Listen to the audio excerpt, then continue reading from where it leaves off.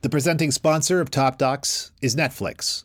We've recently had some great conversations with directors whose documentaries are currently available on Netflix. Ken and I spoke with Rory Kennedy about Downfall, her searing indictment of Boeing and its enablers. We also spoke with Andrew Rossi about the Andy Warhol Diaries, in which he reveals the poignantly personal side of the legendary artist. And Ken spoke with Kuti Simmons and Chike Oza about Genius, a portrait of another great artist, the young Kanye West, as he makes his way from obscurity to renown. You can find these conversations in the Top Docs feed, and you can watch these documentaries now on Netflix.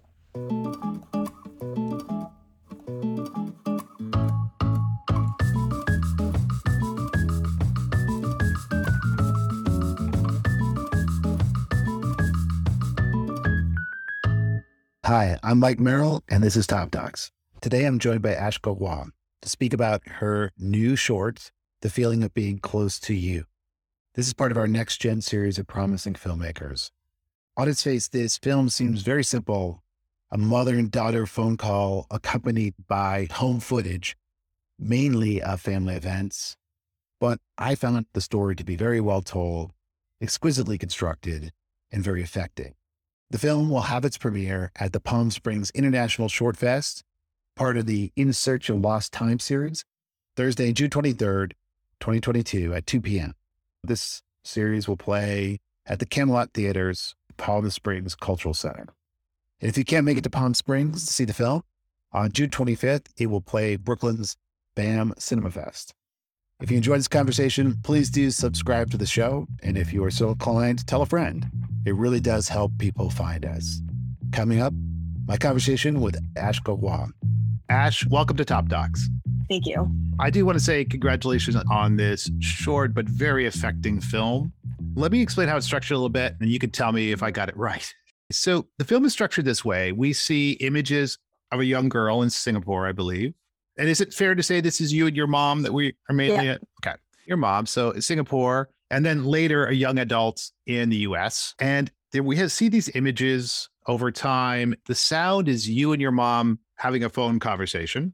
It could be one conversation, could be multiple conversations, apparently at a distance. And I do want to say, this sounds very simple. Okay, some home movies and a phone conversation. And I think that actually lulls you a bit into the relatability, lulls you in, and you can miss what's really going on here. This is an incredibly well-structured story, and you use these kind of rhyming images to both further that narrative and create some nuance. Congratulations on it, because I want people, the first time you watch this, you might be like, okay, that it's incredible what you've done here. So congratulations. Oh, thank you so much.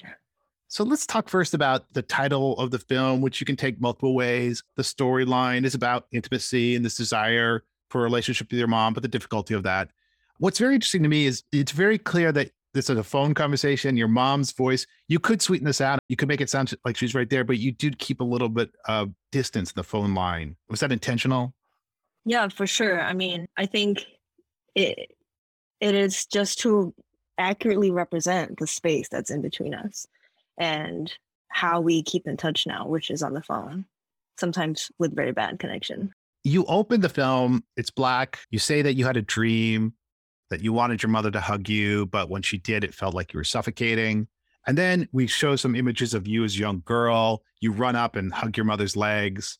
You say all children want to hug their parents, but you say, and I think this is very affecting, and it gets repeated in some ways throughout the film, but I don't know how to hug you to your mom. I think that was really the starting point of the film and this process. I think, first of all, I started a film. It came from a place of really wanting to reconnect with my mother. It came from this genuine place of desire. And I think when I pitched it to her, she agreed to participate in it because she also felt the same way. And that was a dream that I had. And I felt like that almost like captured the essence of our fragmentation of our relationship, which is that we really want to have a relationship with each other and have that kind of intimacy that we would imagine a mother and a child would have. But within my dream, it was revealed, the psychological layer of trauma was revealed within the touch. And that almost like the sense of suffocation that came from her hug, which is something that's supposed to be comforting, instead was taking away life. And so I felt like that was a place of entry into, for the first time, being honest with my mother and just telling her a dream that I had. Yeah. It sets up this great dynamic throughout the film too that we'll explore. And from this, you go into shots of your early childhood. But again, these are all very familiar birthdays and celebrations and family. And you've already hinted a little bit that there's more going on here than maybe meets the eye. And then you have a shot of your mother from the back ironing. And on the phone, she's expressing her concern that she's not a good speaker. Yeah. So when I was pouring through all of this like VHS footage of my childhood, pretty much everything my dad shot, I realized that there was very little footage of my mom by herself. And so it's really just like me and my brother, birthdays and all of that stuff. And I was really, when I saw that, I think that might have been the only shot in like all of these hours of footage of her ironing. And it became very clear that like that sentiment of her insecurity about herself carries through. Because when she's ironing and she realizes my dad's filming her, she gets a little awkward, a little self-conscious. And in present day, she's telling me, oh, I don't know what to say. I don't know that what I'm saying is good enough. And I feel like finding these connections between the images and like what I was hearing present day, that felt powerful. And then from here, from these interior scenes in Singapore, we quickly find ourselves in the exterior scene in the US, we believe. And it's dramatic because it opens up and there's a sense of freedom and movement, and you're running outdoors on a beach with a dog and there's another young person there. It's very interesting here also because I think the images, unlike most of the film, the images and the visuals are matching up very closely. So your mother says, you escape to the US, and you have the sense of escape and freedom. We see you running. And then as you recede into the distance, she says, you never look back. It really seems like the images and the sound are really connecting here. Could you talk about why you wanted to match them so closely at this point? Yeah, because I think between me and her in our personal relationship, me and my mom understand what that felt like for me to leave Singapore, for her that I left Singapore. And I feel like that kind of joyous, like running on the beach would be able to reflect the feeling of liberation to the audience in a way that perhaps wouldn't be conveyed if somebody was like, oh, you left. Because like, what did that mean that I left? It really meant like I ran. Yeah. At the beach, as I said, there's another young person with you. And now we see you filming this person. They play their harmonica and the dog howls. And again, these scenes are so interesting because it really feels very familiar to us. Like it's like a YouTube video or a TikTok video, but I really got something more out of it. It definitely seemed like there was a kind of a contrast here where you feel an easy intimacy with this person, an intimacy that's harder to achieve with your mother. Yeah, I really like that because I think my intention of filming my present day with the VHS medium contained within that medium in which we had just seen like my childhood footage. I think that creates a natural juxtaposition of a feeling of liberation. I'm basically creating tapes that, like in the same way my dad was creating tapes off me, and I'm doing it with my own life, with my dog, with my friends. And yeah, I think that when you cutting those things together, it almost continues that history. It almost continues that timeline, but it also disrupts it by inserting almost like an imagination of what life I would have wanted for myself back then. You have another scene, I think, that's similar to this. We'll see a scene with your mother brushing your hair. She says, I don't know how to be your mother. And then later we see another young person working with your hair. And again, it seems like this juxtaposition between the past and the present, between a challenged intimacy and an easier one. Right. Yeah, for sure. And I think with the hair braiding, it's almost like one of those rituals of care, like going to school as a kid, your mom braids your hair. And I was playing around with my partner and having him braid my hair. And I think that juxtaposition, again, just presents for the viewer to make an interpretation of what those relationships mean. Yeah, I'll tell you, I could help but interpret all over the place here. And again, of course, I grew up in a family and I had some similar experience to you, I think. And I also have kids now. I know I only film them when I'm filming things. It's funny how it changes your world. So then your mom talks about how she followed her own mother's model. She became an obedient girl and she wanted you to be obedient. But it sounds like that didn't really turn out quite that way. And you tell an amazing story about your suspension from school.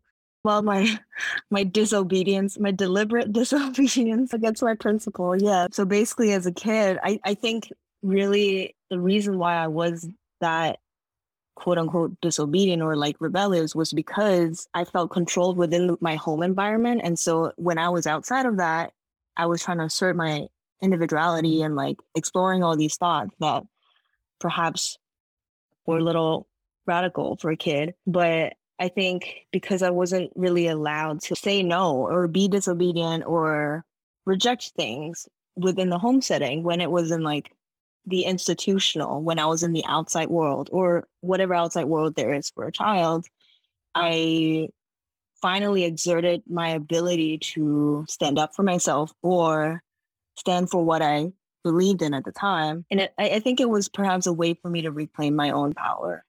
Totally see that. Your mom then says that she did not immediately take the side of the school administrators. And in fact, she goes on to say basically that, and you have to encourage, you have to really draw this out of her. Maybe the obedient kids, they're not going to achieve what you're going to achieve. I got the sense somewhere between she's kind of happy you didn't turn out to be the obedient child, or even maybe secretly somewhere she didn't want you to be. Right. And I think there are all these like little contrasts and like juxtapositions all over the film of like this idea of what she wanted her child to turn out. And the complete opposite happened essentially. And then she kind of backtracks on her words a lot of the times where she's like, oh, but then the obedient kids, they don't like create change or something. But I got to do what I did because I was disobedient. And also later on in the film, when we were talking about wanting to make up and have a better relationship, she's like, I want to travel with you.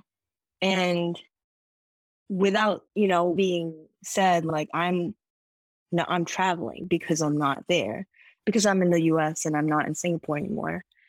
So I think I left all of these little contradictions in there just because that is the reality of things. And that was the nature of our conversation. And that continues to be our relationship. The language you mainly speak with your mother is Mandarin? So It's Mandarin. Okay. One of my sons took 4 years of Mandarin and my other one's starting. So wow. Yeah. That's amazing. It's great. Mandarin is hard. San Francisco. We're in San Francisco, But in the story, when you tell the story of your suspension, you start including English words like suspension and then more and more English. Can you talk about the move to English? It almost seemed to be like a little rebellious move.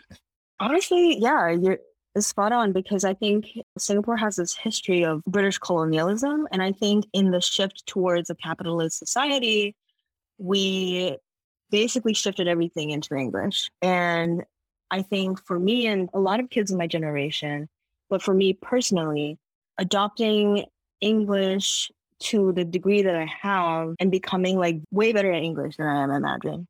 And that was a way to escape my mother and her generation and her culture in a sense. And it's taken me a lot of like personal work and healing work to be able to come back to that and to want to speak Mandarin again, to like think about wanting to practice it and figure out ways in which I can revive my Mandarin ability. I mean, I'm conversational, but I cannot get into a philosophical argument in Mandarin. So yeah, and I think language in the history of colonization, but also in the history of like family, like fractured families, that has always played a role in ability to communicate with each other or not. And so for a very long time, I didn't care about speaking Mandarin, especially after I didn't have to take Mandarin in class in public school in Singapore anymore.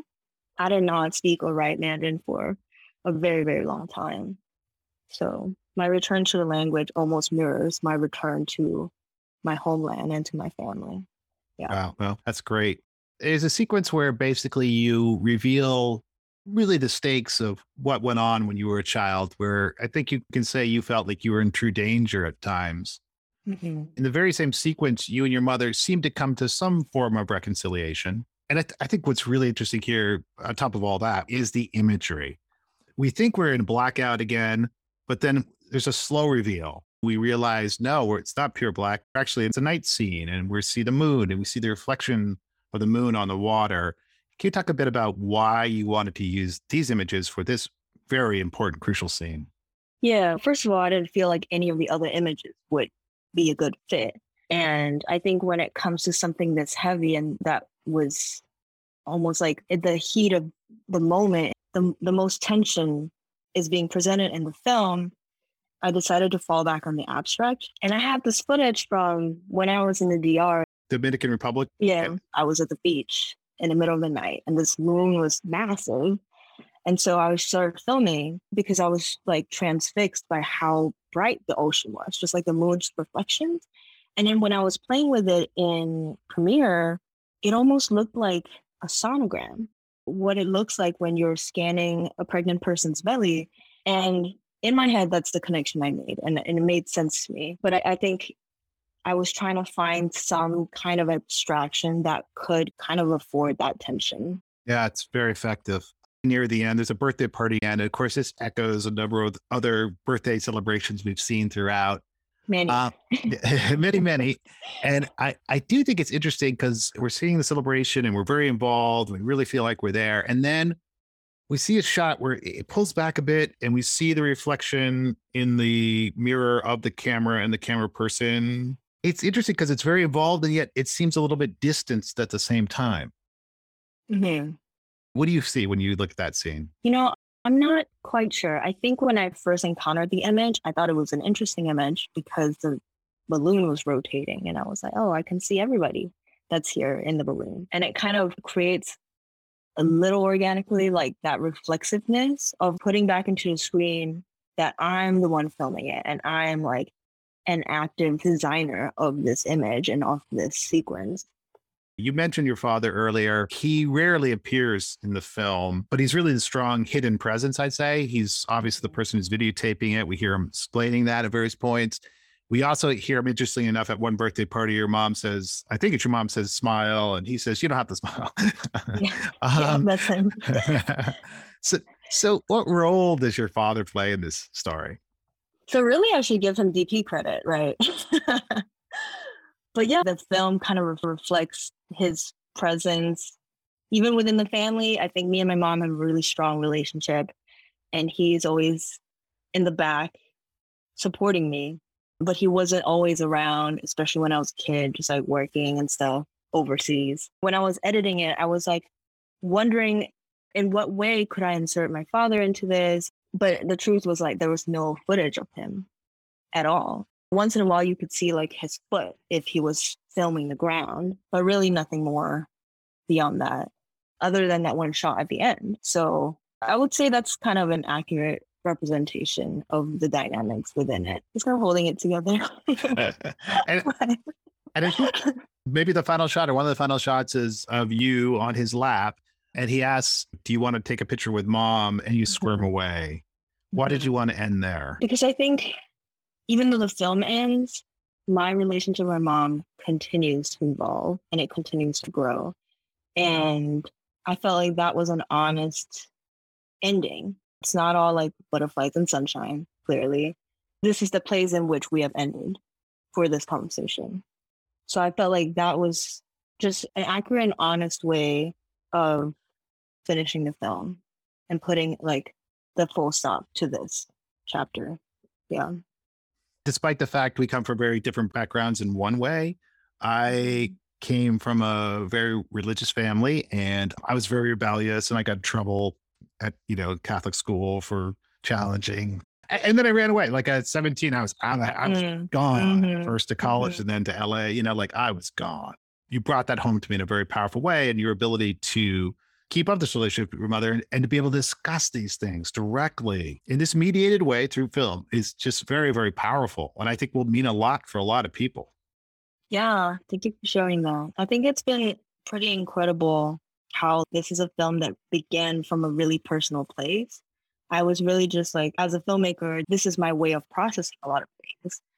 And when I invited my mother into this project, I think we both had a degree of trust and like faith in the process somehow to, I don't know, to just go in and see what happens.